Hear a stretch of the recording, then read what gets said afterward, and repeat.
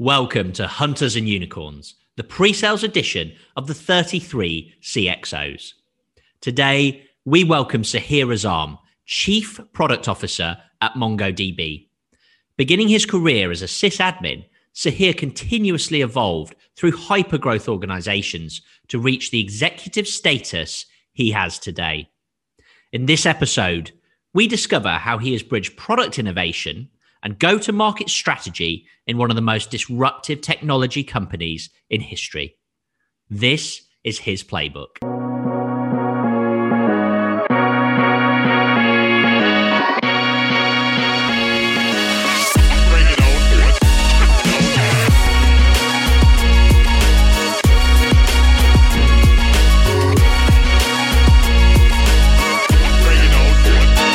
Pre-sales edition of the 33 CXOs, we discover the crucial role that the pre-sales organization played in what is regarded as the greatest success story in the history of software sales. When John McMahon reunited the team at BladeLogic, he had a clear vision to create a sales and pre-sales organization that was in absolute unison. The symbiotic and almost telepathic sales rhythm is the benchmark for best practice. The outcome is not only execution excellence, but a shift to a value mindset which transcends any shift in technology. The pre-sales team now take executive positions at some of the fastest, most disruptive technology companies in the world. What we discover is that John McMahon's vision has not only changed how we sell, it's changed what we sell.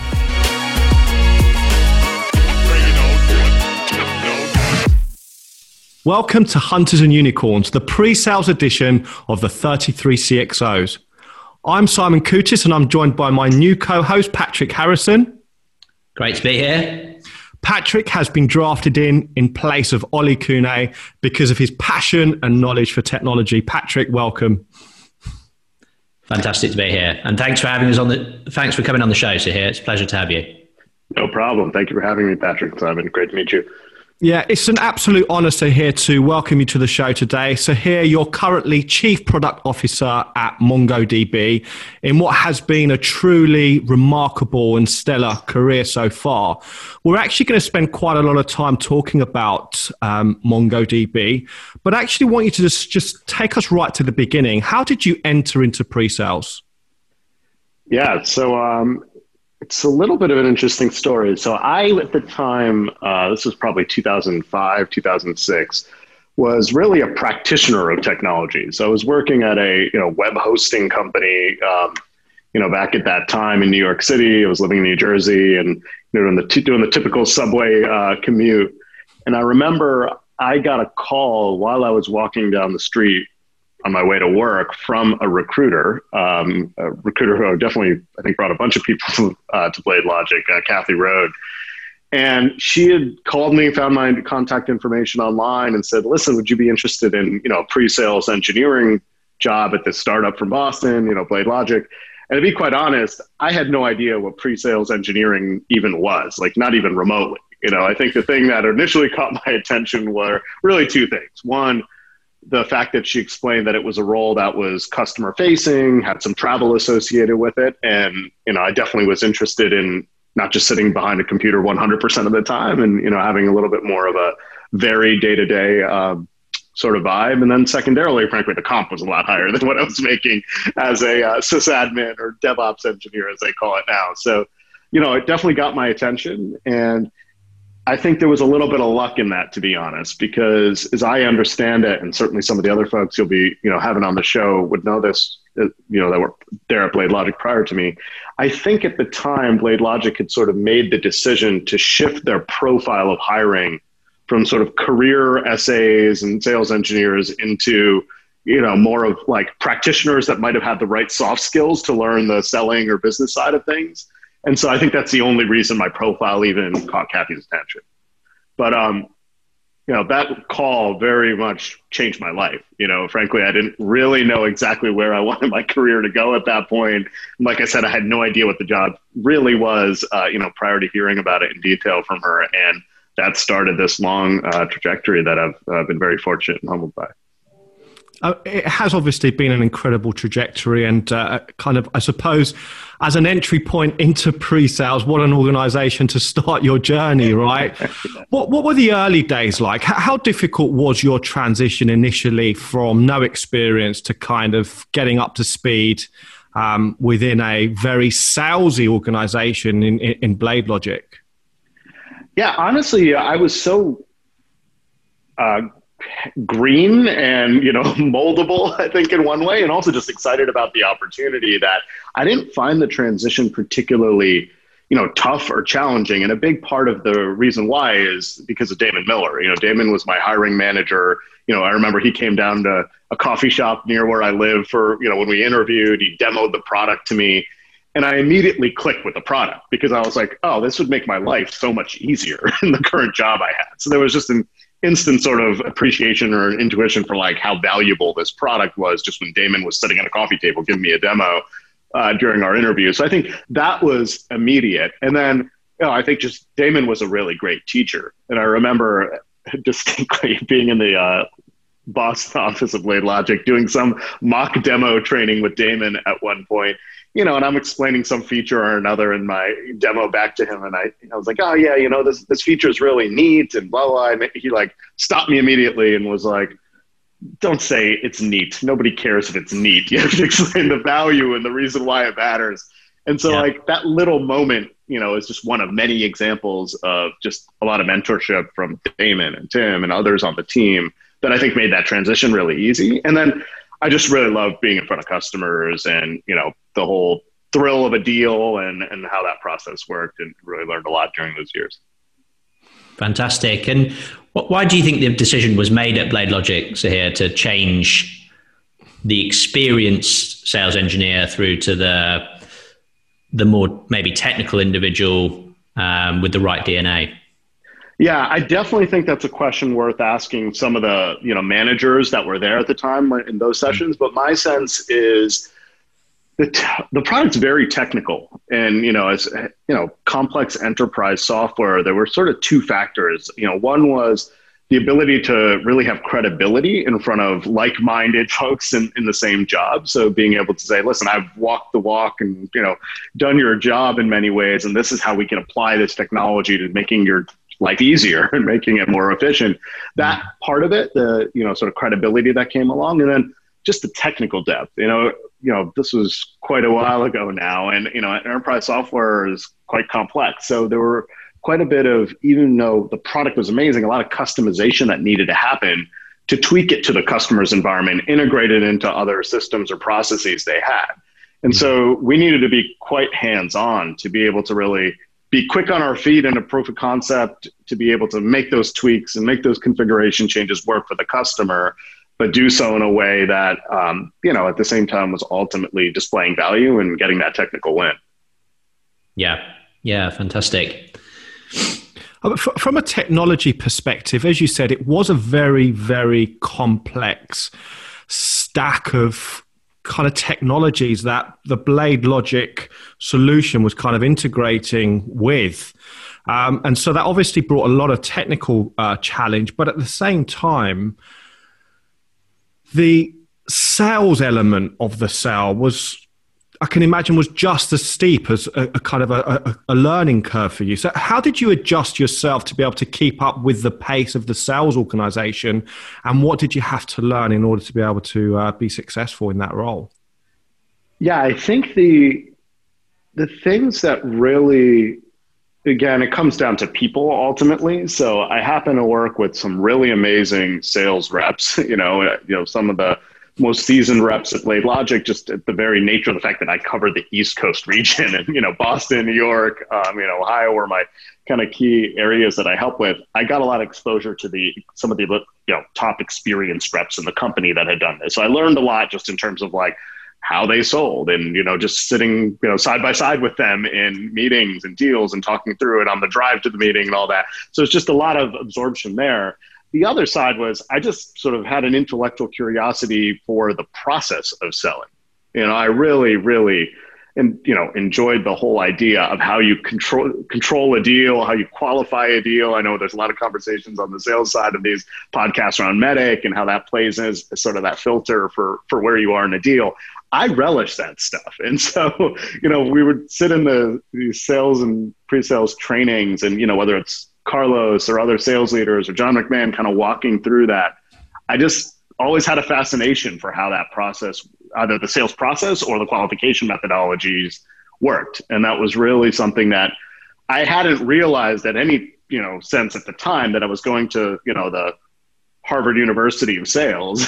I was just like, oh, this is really interesting stuff. This is how sales is done. I had no idea. Subsequently, I began to really realize how special, what was being built there and the processes and the methodologies that were being applied really were. Mm. It's interesting because one of your playbook elements that you kind of refer to is the sales and pre-sales harmony. Mm-hmm. Tell us a little bit about that. Yeah, I think there's a part of it that's very much art, and then there's a part of it I think that was very much practiced and more scientific. And on the art side, I think it just comes with a natural chemistry that builds up between a great team, meaning account executive and a sales engineer, where they just get into a vibe where they know the cadence of how to run a demo or a meeting. They know the discovery questions that one person's going to ask versus the other person. And I was fortunate to have that sort of connection and vibe with, a lot of the really strong reps and, in the region that we had at the time, and just kind of got that like natural chemistry and working rhythm going with them. So I think, and that almost extended, I would say, even up into the RD, the kind of first line manager on the sales side as well. Because sometimes it would be like the RD, the sales engineer, the account executive, all in a room together, kind of in an important meeting. And there's just sort of like an interplay there that you just kind of build over time. And so, Dan or, JP, when he was a rep, myself, like these were just some great, Anthony Palladino, we kind of just got into a good rhythm. And that's the art, and that just kind of builds as you get working with people and know each other's skills and, see things that work and just sort of naturally repeat it. The part that's a bit more scientific was there was just a lot of rigor. We had scripted demos.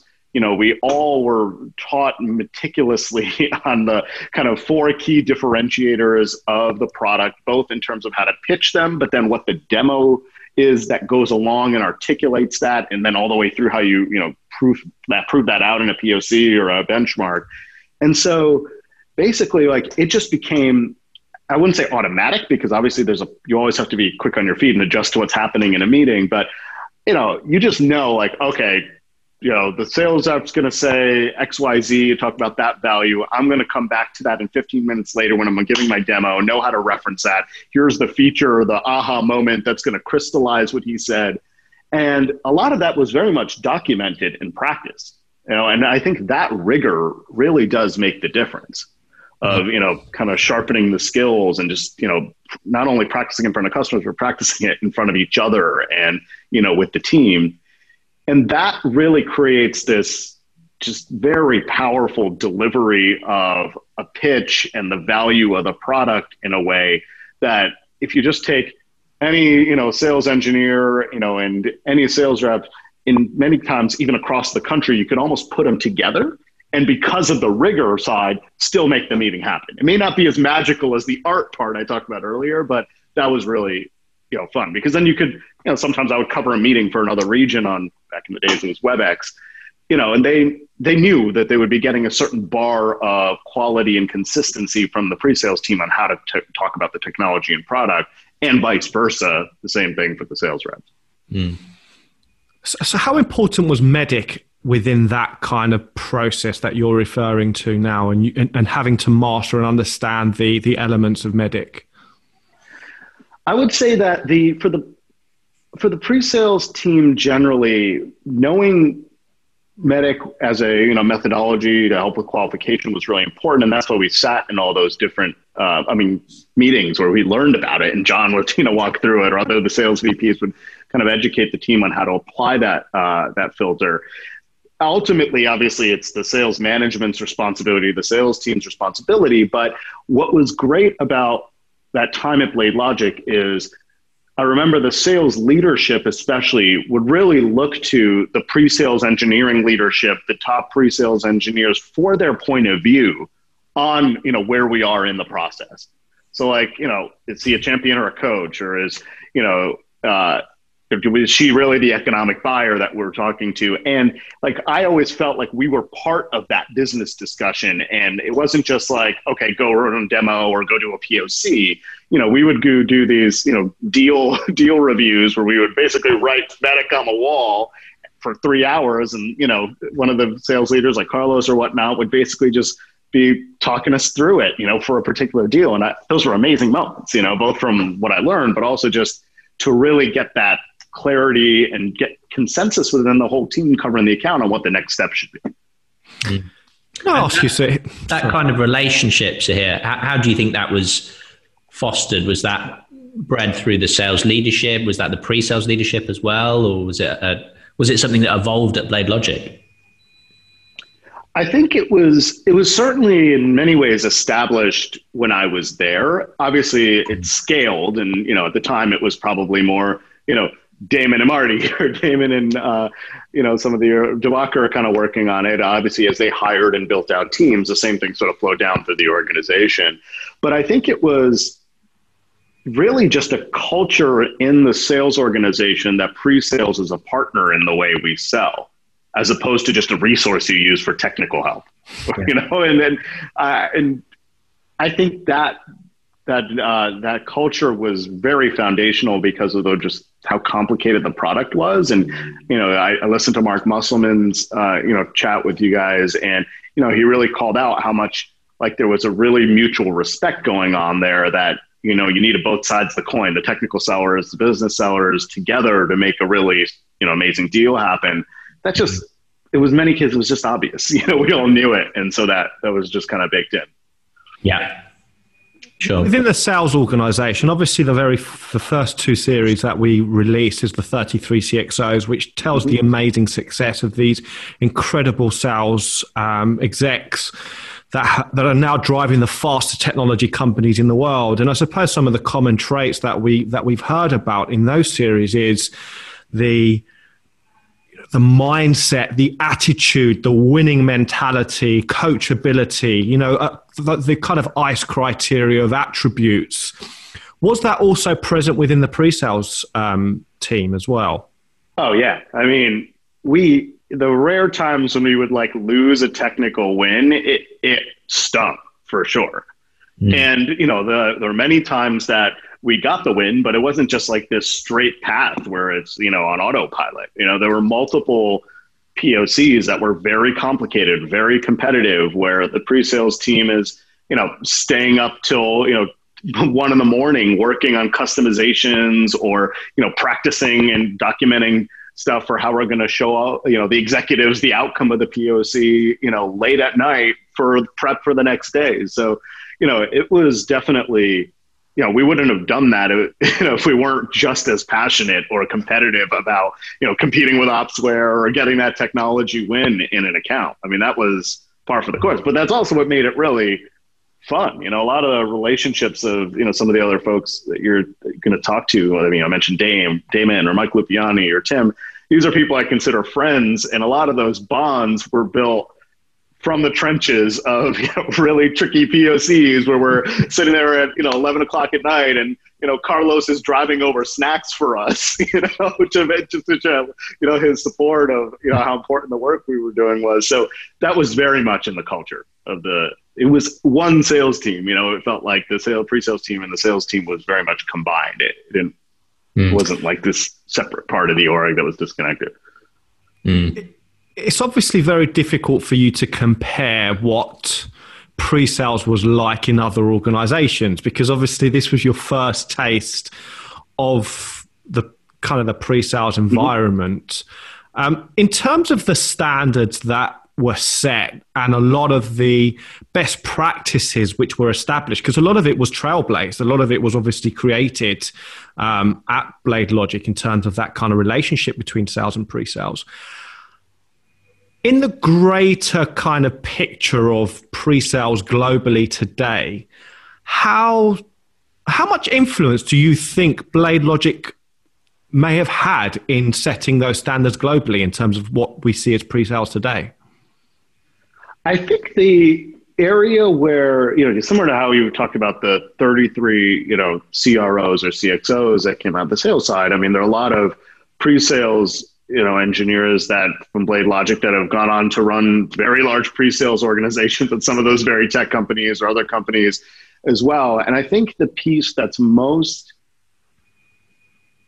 I think is probably I would be most proud of coming out of that culture and that methodology that we built are one, what we just talked about, that the technical win, the accountability, the competitiveness that comes with that, just sort of the importance of that. It's not like we're mailing it in and it's the sales team's job to close the deal. And, all we're doing is just, being the technical specialist. No, really the win is, we felt it on our shoulders. I think that is one important thread of just sort of accountability and culture that I think has been replicated at some of the companies. I know I talked to a lot of, ex-colleagues and all that. The other is the rigor on enablement and that methodology, right? And I do think I've seen, many pre-sales teams, post BladeLogic and sometimes it's successful companies. I'm not trying to say that you can't, there aren't other ways to get done, but that rigor was something that was really special. I talked about whether it's the demo scripts and knowing when the rep's going to say what and how, knowing the 4 key differentiators to a point where it's almost like you could talk to anyone in the company and they know exactly how to articulate the value. That rigor, I think, is something that I'm certain has been brought forth in some of the subsequent companies people have been involved with. But I always look back and say, we just had that playbook nailed, and that's hard to replicate. Yeah, fantastic. And for more junior individuals watching this, Sahir, who maybe have an opportunity to move into pre-sales or a slightly more commercial or customer-facing role, what would your kind of key takeaways be? Should it be character traits or a competitive edge, or what do you think are the essential ingredients for someone to maybe follow in your footsteps? I think if I look at, I think what, made me successful in those areas, humbly speaking, or that I was never going to be the most technical person in the room. We had engineers or post-sales, implementation specialists that were, writing a lot more code that was production ready, really deeply technical. And at the same time, the business acumen of some of the folks that you've had on this call, and just in terms of being amazing business minds and sales leaders, I didn't see myself as really having all of those skills. But what I was lucky, and Tim Fessenden, who you'll speak to, sort of really helped with this as a mentor, was clarified the fact that there's an actual skill in being able to translate technology in business fluidly back and forth. And, that's a very generic statement, but that applies to later in my career, what I'm doing now on the product side of things. But that's an essential skill for pre-sales engineers. The top pre-sales engineers, in my opinion, are ones that understand the business and the sales, where we are in a sales process, and know the way deals work and how they flow, but then also know exactly where the technology fits into that process and how to be deeply technical to make sure we get that win. And that's a unique skill set. So I think fostering that and recognizing that and leaning into that and saying okay, you don't need to be a junior sales rep tagging along. They're very different jobs. And at the same time, your job is not to go be the engineer that's, necessarily building the product either, that there's this unique skill set that combines those two things. The earlier I think that's recognized, and I was lucky that, I had some folks that kind of called that out in me. I think that's a big part of the success. Fantastic. I suppose, the first 2 series are very much about kind of John McMahon's legacy. How influential was he on the pre-sales team? I think he was very influential in terms of what the expectation was. And also he reinforced to his sales leaders that the pre-sales engineers are part of that team that's driving the deal. So, when a sales VP wants to really gut check his or her forecast and calls the pre-sales engineering manager for the region and says like, hey, what's your take on this? Is this really a Q2 deal? How well is it qualified? That started from the top. You like the relationship that John had with the pre-sales leaders and, being able to, sort of show that at the very top flowed all the way down through the organization.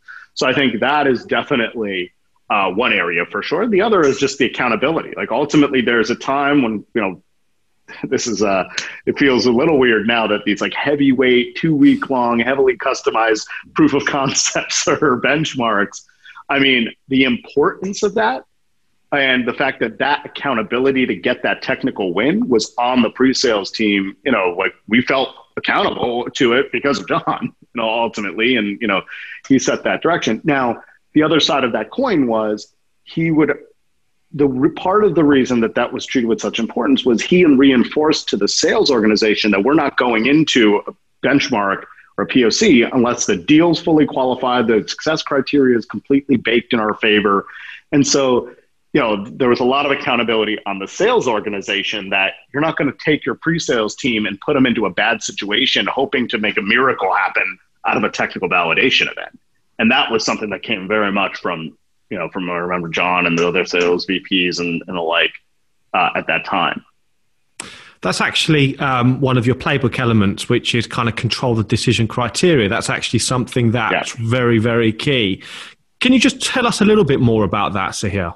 Why is that important? Yeah, so we were in a market where there was really only one major competitor. So most deals were Opsware versus BladeLogic, right? And yes, there were some other players that were more narrow in certain subset of functionality, but we were always trying to broaden the criteria because what BladeLogic did and what Opsware did was really combine silos of functionality combined with new functionality that didn't exist into one platform or one product that had never really existed before. And so from a success criteria standpoint, if we're going into a deal and a customer only cares about patch management, like one narrow, I'm just choosing something, there are probably 10 tools that can do the job.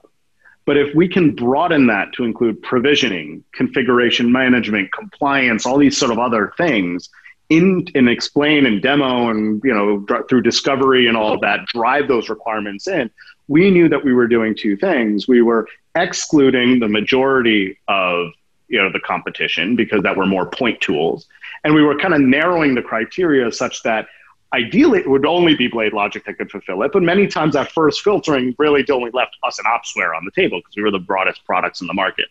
So that was kind of the first level of how early in a sales process and discovery and scope, we're sort of really understanding the pain, and we knew all the discovery questions to peel out those requirements, and then we would document them. The second and more, nuanced is, okay, we knew what our strengths were versus Opsware's weaknesses and vice versa. And so we were always trying to make sure our differentiators were baked in as tier one critical criteria in the customer's mind and, really crucial to how they measure the outcome of which technology they would choose. And that, again, comes to rigor. It was documented. We had a template. You would customize that template.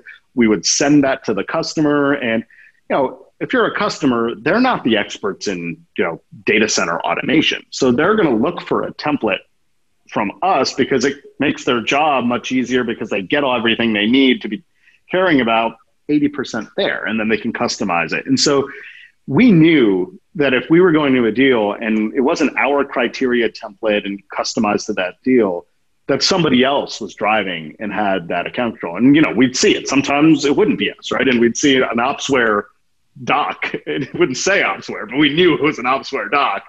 And that's where I think the discipline on the sales side really came in. I remember multiple times where we would pull the red, cord of just saying customer expects us to come on site for a POC in a week or two. We get in front of the EB to qualify that this is the criteria that's the same between two vendors or whatnot. And either they don't commit to that, or the criteria we don't feel good about our ability to prove out, and we just hit the red button of we're not going to participate. And that's a scary thing, especially if you're the account manager, right? Your quota is tied largely to a handful of deals, and suddenly your sales, manager or your VP are saying, we're not going into that deal. We're not going to do this POC because it's not baked in our favor. It's not fully there yet.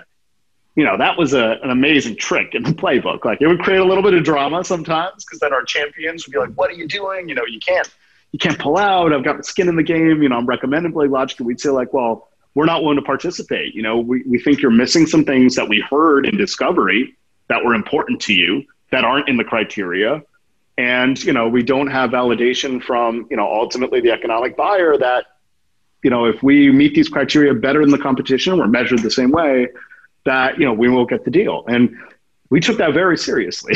And so, that we knew when we were going into a POC as a pre-sales team, like, okay, this is going to be a piece of cake. We're going to walk out of this win. Or we knew, okay, here are the areas. There's some things in here that we don't do perfectly that we're going to have to keep our eyes on, do a lot of preparation on, well in advance of, installing the software. And yeah, of course, there were always some unknowns that came up, technology, but like, we had a good sense of how risky it was before going in. And it was because of that rigor on the decision criteria. You just kind of referenced to the fact that the walk away was part of the playbook, right? To what detail is that documented in terms of what you should be doing, what steps you should be doing, the roles of the various parties? How detailed is it? Or was it the walk away something we do, kind of go work it out and learn from experience? So it's not, I wouldn't say, if I'm going from memory here, that the walk away was like a line item in a playbook. It was more that the right steps you need in the process from discovery all the way to close were very well documented, and MEDDIC was used rigorously as a qualification framework. So you knew where you really were along that journey, so that if we're going, right before a POC, and we don't have criteria baked in our favor, we don't have alignment with the economic buyer, we know, okay, we either need to push our champion to get us there. And the walkaway was just a extreme version of saying, we're not going to spend our dollars and our time and our resources, meaning our pre-sales engineers' precious time, on a POC for 4 or 5 days, because we can go do that somewhere else. And that was based on the fact that the process had rigor, that the qualification methodology, was used and applied rigorously, that allowed us to know when we needed to, pull that card out, and whether it be walk away or just go have a tough conversation and, slow things down to ultimately win the deal at the end. Mm. And would that walk away often result in the customer coming back to you, or would it often result in the end of the process? No, almost always. Because, remember, this is like mid-process at this point where this is happening. So we've already had dozens of discovery meetings in some cases. We've started documenting the criteria. We're getting prepared for a POC. And, ultimately we're, sales leadership's going to make a call about whether we're going to go with this POC or benchmark or not. And if they didn't feel good about the fact that, we had alignment with the economic buyer, and, the pre-sales team didn't feel good about the criteria being locked in our favor, they wouldn't go put the resources on site, and that, was having a benchmark that didn't go well because of some surprise or something else happened in the deal later on, things happen. But going into a POC and failing and losing, or the deal doesn't happen because we didn't do our jobs on discovery or in scope to lock that criteria down, or get high enough and really truly test our champion with the economic buyer before that benchmark, that was taken very, very seriously in the organization. And so that was really the thing that made it work. And most of the time it worked completely fine. But there were those times that, we didn't have all those check boxes that we needed to feel comfortable. And that's when the walkaway would come into place. And it's a great test, because if the customer's freaking out and kind of angry, like, why are you walking away? I got skin in this game. Great. We've got somebody who really wants us and is selling on our behalf. Okay. So it was used as a test as well. Yeah. Yeah. Fantastic. And so you spent just over 2 years with BladeLogic before the BMC acquisitions here. Yeah, that sounds about right. I think we went public about a year in if I remember correctly, and then got bought about a year later, something roughly like that. Sure.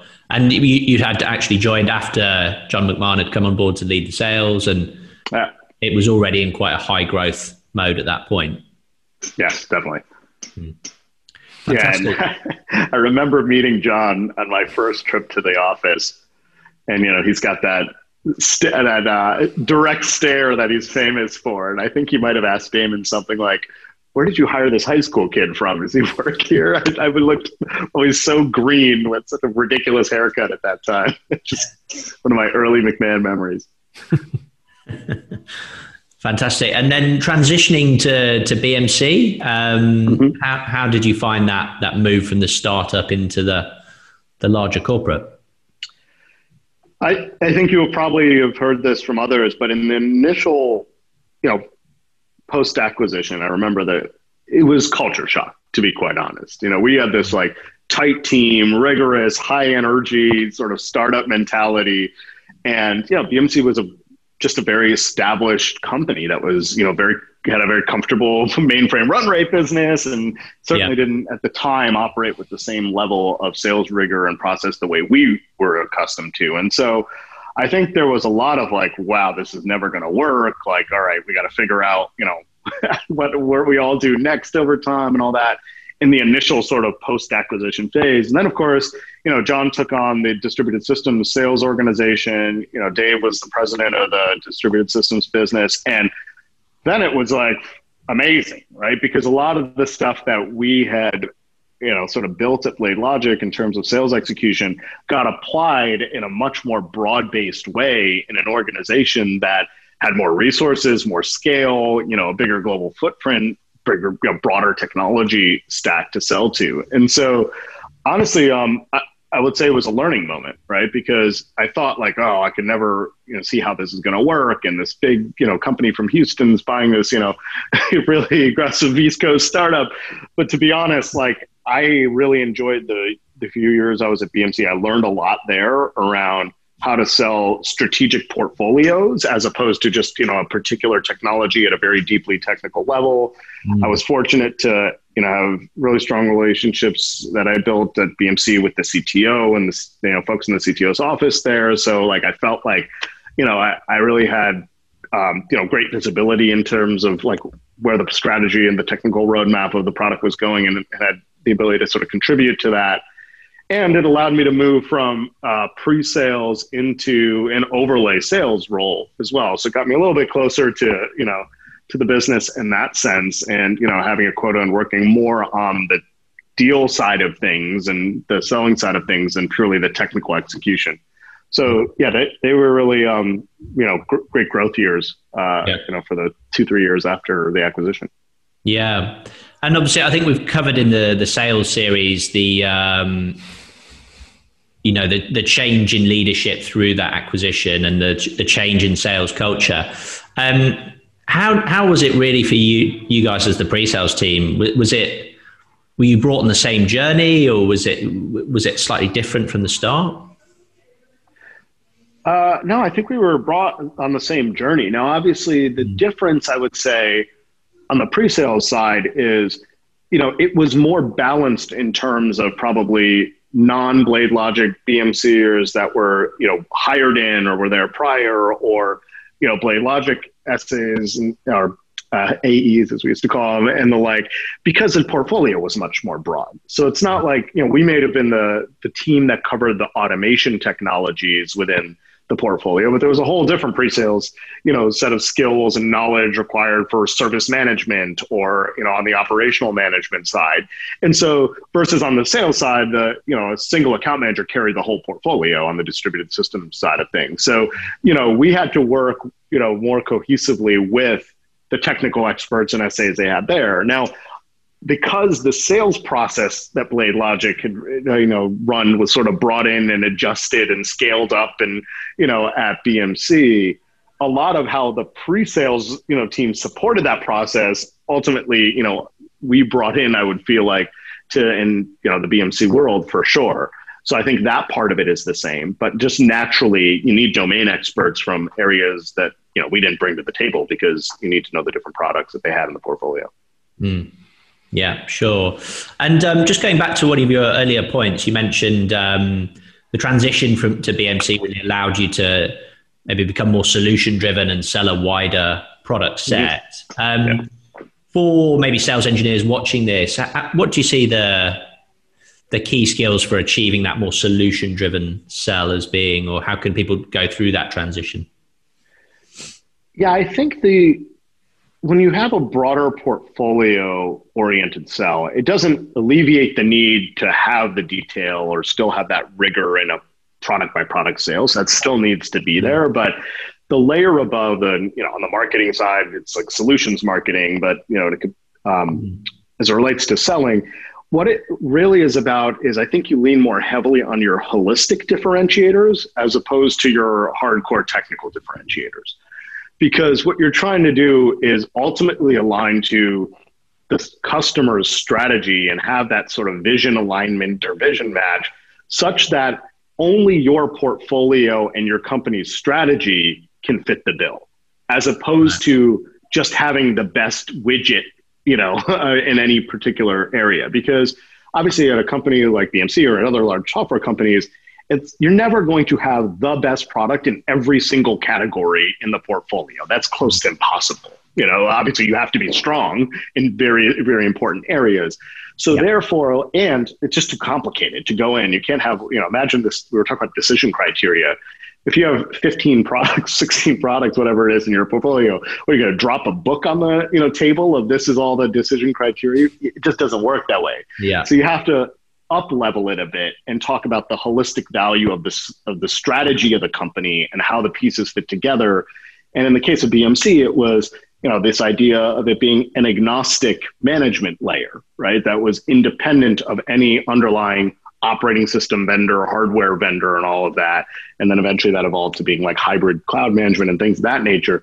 So that's it's not about BladeLogic only or about, the operations management tools or whatnot. It's a holistic company portfolio level differentiator. So a lot of the same stuff applies. You have to bake that in, make those things important to the customer, but it's more broad-based, perhaps, has more business elements to it, like avoiding vendor lock-in and, remaining flexible and those things, as opposed to just hardcore feature function validation. So I think that's the thing that really I learned there, that it's a fun way to sell. I think you're obviously making quite an interesting point here, Sahir, because, in the kind of greater scope of what we're discussing here today, the pre-sales function is obviously a kind of a technical, in inverted commas, function, but ultimately it's a business value function. Do you think that the fact that you have been able to take a much more, as you put it, holistic, business value oriented discussion has also enabled you to continue to kind of scale your career kind of from a personal perspective, because you're almost technology agnostic yourself in the fact that you can obviously adapt and evolve and continue to grow? And actually you made me think of another thing from the BladeLogic days that I thought was really special, which was, we really put a lot of rigor in the business case development. And so Vic Vaishnavi, who ran product marketing for BladeLogic, and, in many ways I learned a ton from him and, kind of built a lot of that methodology up, where I forget what we called it, but it's basically a business value assessment where we knew exactly how to go build the financial case that would hold up to, scrutiny, when making a purchase. And that actually got even refined and made even much more rigorous at BMC, because that time was really the financial crisis, was going on in the thick of it. And so I remember that we used to call it the CFO ready business case. So we taught the sales organization and, the more senior pre-sales leaders, we had a whole team dedicated ultimately to this. And so on how to quantify business value in a way that ultimately, if it goes all the way up to a CFO, they're going to be able to understand that in hard dollar terms, so that when they're making the trade-off between, repaving the parking lot or buying a piece of technology, they know how to evaluate the outcome they're going to get. So that piece of it, I don't know if we didn't touch upon it earlier, was as much a part of the playbook. And there was a lot of invention there at the BladeLogic side. Like, we didn't have this, we had to invent it. Vic led that effort. We fine-tuned it in the field, scaled it up to BMC. But that also, at a personal level, just built up my own business financial acumen around how to figure out what is, hard dollar savings, what are softer elements, and, which are most important, how to quantify that. and, compare it to what the alternatives are. And so that was an important part of the skill set that got built up. It's not just articulating value in a subjective way, but also objectively documenting that business value in financial terms. And that creates the whole package. And especially at a strategic sale, at a large scale deal, at a single product company or a portfolio play, that's a huge portion. If you're spending tens of millions of dollars, the economic case is absolutely one of the key decision factors. So that has to be done in a way that is believable and rigorous. And I remember the mantra was the customer needs to feel like it's their business case. We're just giving them the tools of how to build it and the expertise of how to build it. And so that I learned a ton there. And that actually is played out to be really important as I've transitioned later in my career into product roles as well, because you think about pricing. Pricing is ultimately about how does this fit into an overall total cost of ownership and business case for the customer? And, of course, how does that play with market comparisons and all that? So I didn't know it at the time, but those essential elements that we were using in a selling context became real, skills that I was able to leverage later. Amazing. Have you actually been in a more commercial role than pre-sales? Have you ever dabbled in the actual pure sales or? So at BMC for a couple of years, I was a sales overlay. So effectively what John had done when he took on sales at BMC was really, there were just way too many specialists for way too many products. So it wasn't really clear who was accountable for the account and the revenue coming out of it at the end of the day. Right. So John went to really more of a single account manager that carried the whole portfolio model. And then over time, layered in specialists, not for every product, but for the major areas of the portfolio. And there were kind of three key areas. And so he created a new kind of automation specialist sales role. And I took on that role. And I was one of the first people in that role. And I loved that job because it was like, it got me more into a commercial role, to your point. And at the same time, like I felt like I had a dotted line into product management and into the CTO's office on the bleeding edge of what the technologies we were building at BMC were. So I still wanted to keep one foot in the technical vision camp, if not as hands-on. I still wanted to, make sure I didn't lose that portion of my sort of, exercising that muscle, so to speak. And so that job gave me best of both worlds. I got to work more closely with sales leadership, which I loved, learn more about how to manage, a forecast, how to, think about scale across the whole region, as opposed to just like the deals I worked on as an SA, but at the same time, keep one foot in the door on the technical side because of the specialization angle. Great. So I think that was the closest thing to carrying a bag and being an account manager that I had. And then, I would say in my product roles, and this is something I really value when we hire product managers, I would say I'm a more go-to-market or commercially minded product leader. There are product leaders that tend to be very much inbound, focused on the engineering execution of the roadmap, which is crucially important. I'm not trying to say it isn't. That's a really important foundation. But I relish the go-to-market strategy and the business side of product as much, and so I think. I think of myself as a commercial leader as much as a technical leader in that sense now. Yeah. So July 2011, you made your way to Dynamic Ops as the global director of cloud technology.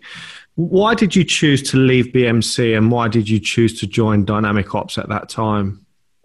Yeah, I think I definitely had a desire to go back to a smaller company, classic. I was still early in my career, more impact, take more risk, kind of situation. And then secondarily, there were two sales leaders who I worked super closely with, Carlos and JP, that were also considering going. And so, they were some of the people I learned the most from, enjoyed working with the most. And so the idea of going and, really having an impact at a startup and designing these processes for and having that as a team was very attractive to me, to be able to just kind of take all that learning that we discovered and really go do that at a much smaller company and see what we could do in terms of scaling it was really the main driver for me.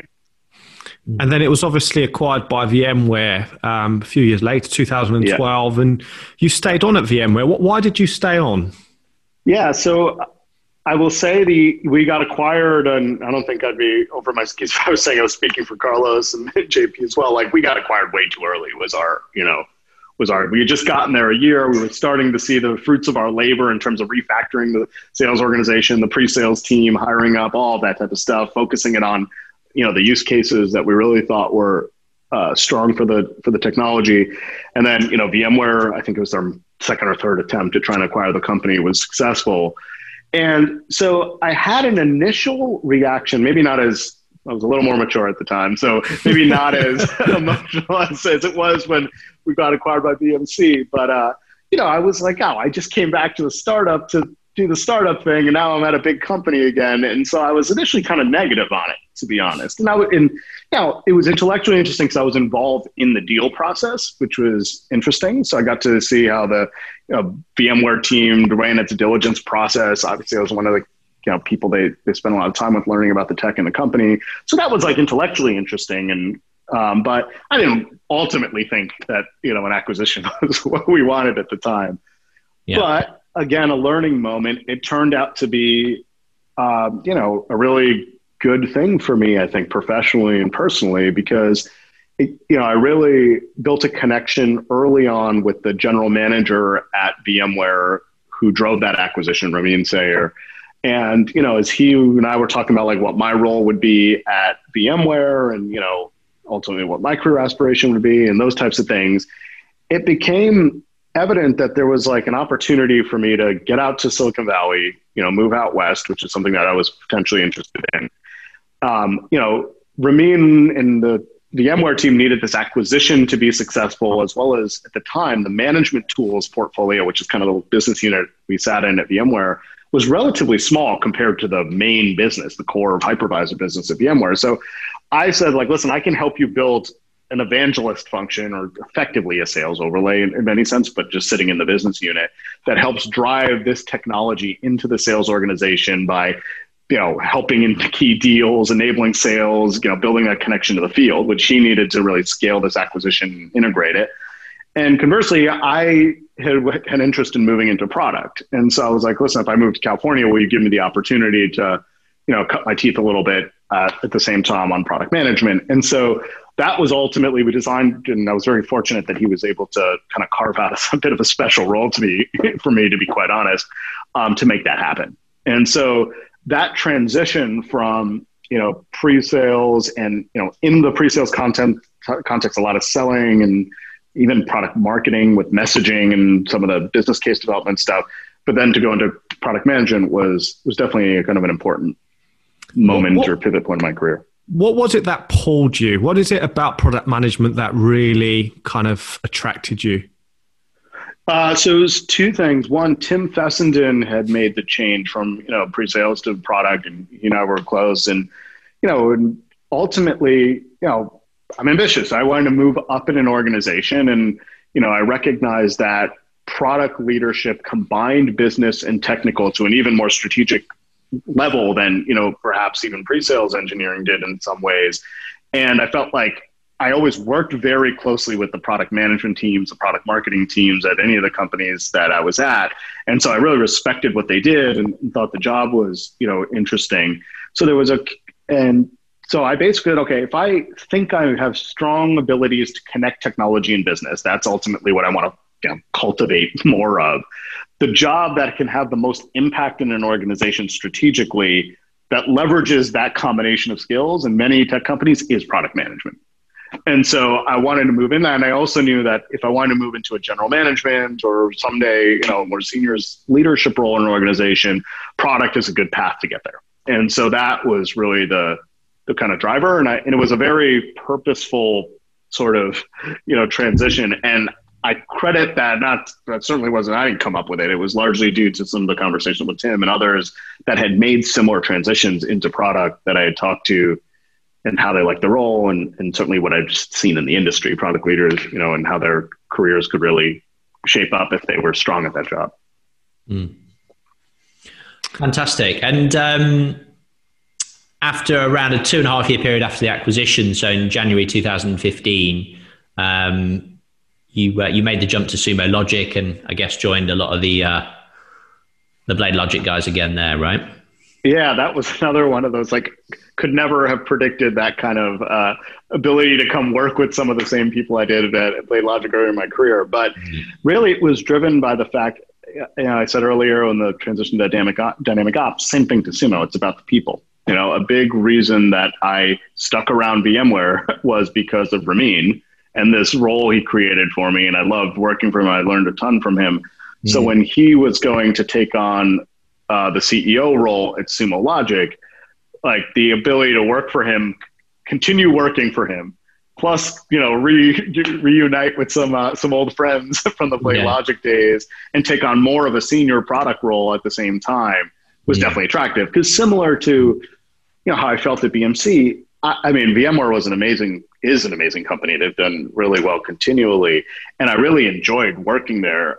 At the same time, I felt like it was too early in my career to be at such an established organization and not taking the risk of going to an earlier stage company, to be honest. And so, again, I learned a lot there. Again, in an even more strategic portfolio at VMware, a bleeding edge of what was going on in some segments of the market. So I love that company. But at the same time, I felt like, okay, this is a kind of job that maybe later in my career might be interesting, but I feel like I'm leaving something on the table if I don't take some risks. And so the combination of a mentor, a CEO, bigger product role, taking some more risk, getting into the startup world again, those were the drivers for me.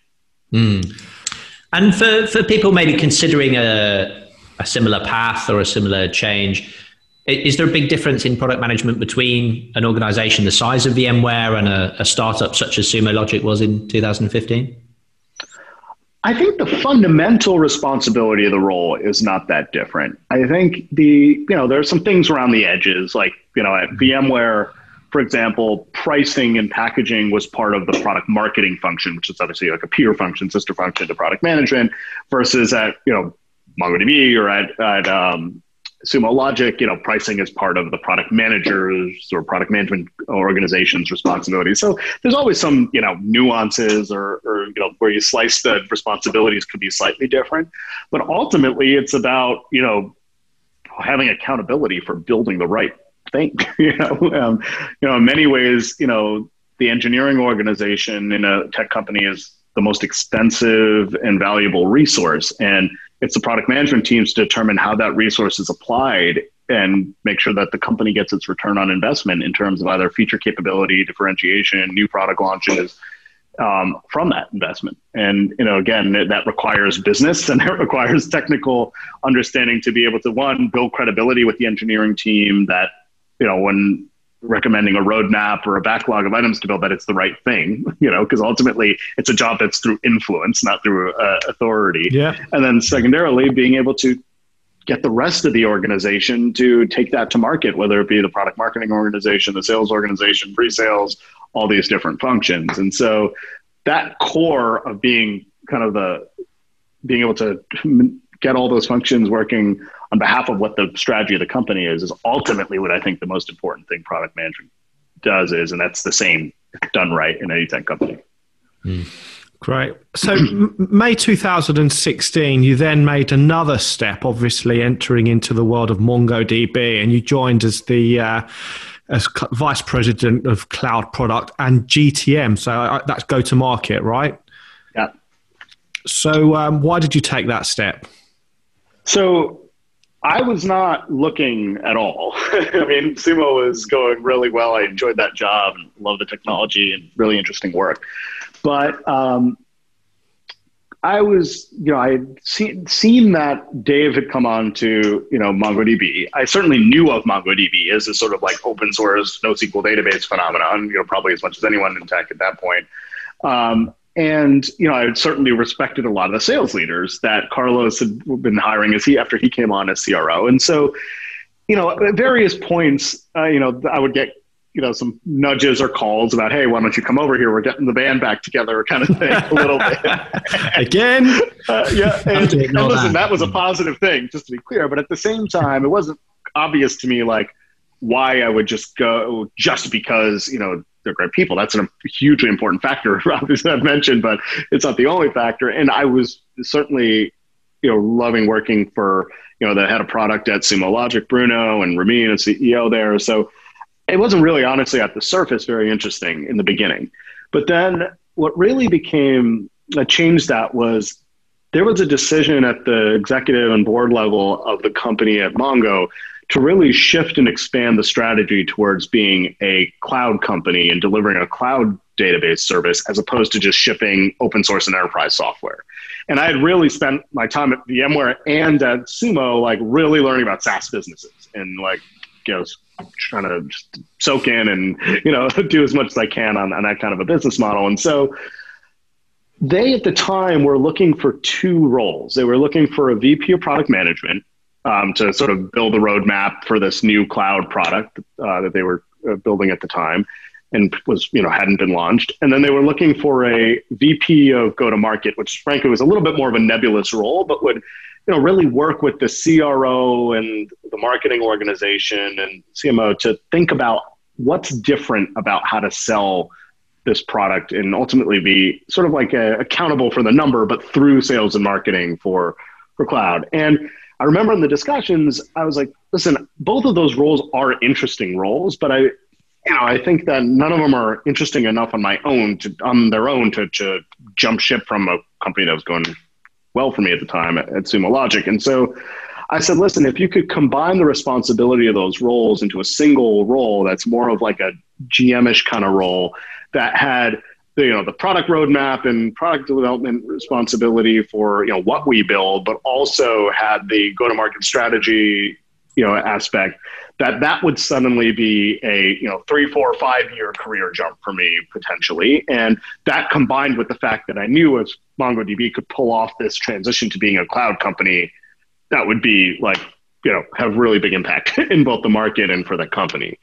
And I gave it a probably 5% shot of that actually happening in terms of them combining those roles, but ultimately that's what happened. And that led to this sort of, role that had both go-to-market responsibility and ownership, and as well as the product responsibility for this Atlas product that they were launching, which is this cloud pivot for the company in many ways. And so I just couldn't turn down that opportunity. That was a once in a blue moon, once in a lifetime type of confluence of things, massive open source phenomenon, great leadership that I respected and trusted, combined with the type of role that, I really felt would be, a career making role for me. So that's why I took it. So here, take us to that moment. So you enter a new business, it's a relatively new technology. I say new technology, but you understand what I mean by that. Mm-hmm. What's your day one approach to getting yourself to kind of establish yourself within that business? What are your kind of initial objective? What's your mindset? What are you thinking about? Yeah. So the first thing was I needed to learn the technology. And so I was fortunate that at Sumo Logic, I had, it's a data-oriented company. It's not a database in the same sense MongoDB is by any means, but I understood cloud data architecture as a function of managing platform, product management at Sumo. So there was some domain knowledge, but I didn't know anything about databases. And I certainly didn't have any recognition for how nuanced that technology space was. And my boss was the founder and CTO of the company. So I needed to really learn the technology and build credibility with the technical leadership. And so when I say technical leadership, not only the CTO, but my peers. So there, my peer Kayla Nelson, who runs engineering for cloud, Dan Passat on the server side, they were longstanding, sort of foundational leaders at the company that had been there a long time. And so I needed to really just learn the technology, build credibility with them, that I could be a product leader that really, they believed in terms of setting the roadmap direction, and at the same time looked out for the fact that their teams and their time and valuable resources were being spent on the right things and building the right things. And so that's not different from any product leadership role, anyone coming in, but that is crucial. That's like building block number one. The second was, I was fortunate that I had, a working relationship, personal relationship with Carlo. So, I didn't feel like I needed to build the credibility with him in that sense because we had worked together. But what I needed to build out was, okay, I got to understand how the go-to-market and sales organization works here. And I got to figure out what needs to change to become a cloud company. And the answer was a lot needed to change. And so The second thing was then figuring out, my first assignment, so to speak, from Dave and Elliot was go figure out like what the go-to-market strategy and needs to look like for this product, and then roll up basically an ask of investment that would ultimately go to the board in terms of people or program dollars and resources to make this happen. And so what I did is with the team is we went and spoke to each of the functional leaders in the organization and worked on what they would need. And I had the knowledge from Sumo and others of like what I thought we needed to do in terms of profile or skill set to be a cloud company. That combined with what the functional leaders knew they needed to scale and add a second product line to their role.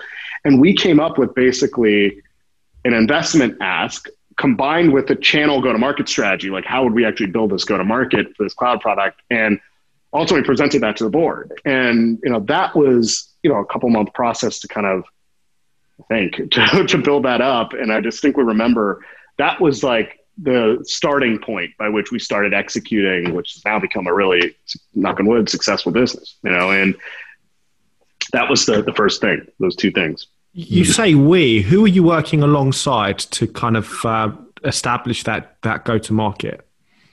Yeah, so it was definitely Carlos, definitely Elliot on the CTO, and then Dave as CEO. And the reason that was so important is, if you rewind 5 years ago at MongoDB, the majority of the monetization of the company came from direct enterprise selling, which I knew very, very well. Selling to Global 2000 large businesses. We had sort of an inside sales team that was trying to sell a similar or the same product.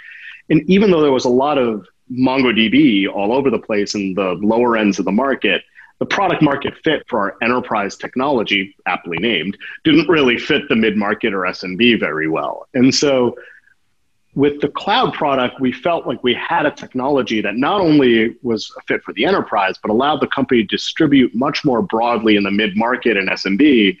And so therefore, we needed to refactor and change the strategy of inside sales to shift from software sales engine to a cloud sales engine and scale that up. And then secondarily, like build a self-service business, which is a completely different business model. It's almost more like B2C consumer and much more marketing-led and product-led than it is sales-led in terms of revenue acquisition. And so when I talk about that channel or go-to-market strategy, that's really a big portion of what the early years at Mongo were, okay, let's build this foundation for a self-service business. Let's work with, Sean Andrews and the sales leadership team to, really pivot the inside sales team to selling cloud only. And then over time, get the enterprise sales organization as well to start leading with cloud as the main offering as opposed to the enterprise software. But knowing that in the enterprise, it's a customer's choice. There are many on-prem deals, as many as there are cloud. And so, we wanted to have two sort of product lines we could position there. And so, we basically, that was the strategy. We laid out basically a phasing and investment level and a diversification of that distribution strategy in that first Atlas kind of board meeting I remember. And then we iterated on it. Of course, we couldn't have guessed exactly everything. So we constantly iterated and we had a lot of management attention, and it was the leadership team across the board that was driving that. Yeah. Amazing. And as your career has progressed with MongoDB, Sahir, you've now moved into a chief of product for the entire portfolio of technology? Yeah, and I think of the first few years as being the cloud guy running around and helping the organization become a cloud company, whether that be running sales enablement training for 2 days, with the product, one of the product managers who's just a huge, talent on that front, whether it was, working on pricing, working on, how CSM or sales or all comp models needed to work, just doing everything we can to kind of learn and build that up. And then, later as Atlas became a mainstream product line and the rest of the organization, was basically driving the scale of that, my role expanded to be more, covering the product and go-to-market strategy for the whole business in that sense. And so, although the transition to cloud is still very, very important and continuing at MongoDB, it's really that cohesion of our hybrid on-prem business, how that feeds the cloud over time. And we've broadened the portfolio a lot from just the database to a bunch of other products in the last couple of years. And so that's where I spend most of my time. But my job is, I think about those early days and what my average day looks like now compared to 2016 when I joined. It's a very different scale of company. Yeah. So one of your playbook elements, obviously, is the link, technology and business fluidity. I suppose product management is essentially that's exactly what it is actually bringing fluidity between and harmony between those two very functions, right? Would you kind of agree? 100%. And, part of this, again, influenced early in my career.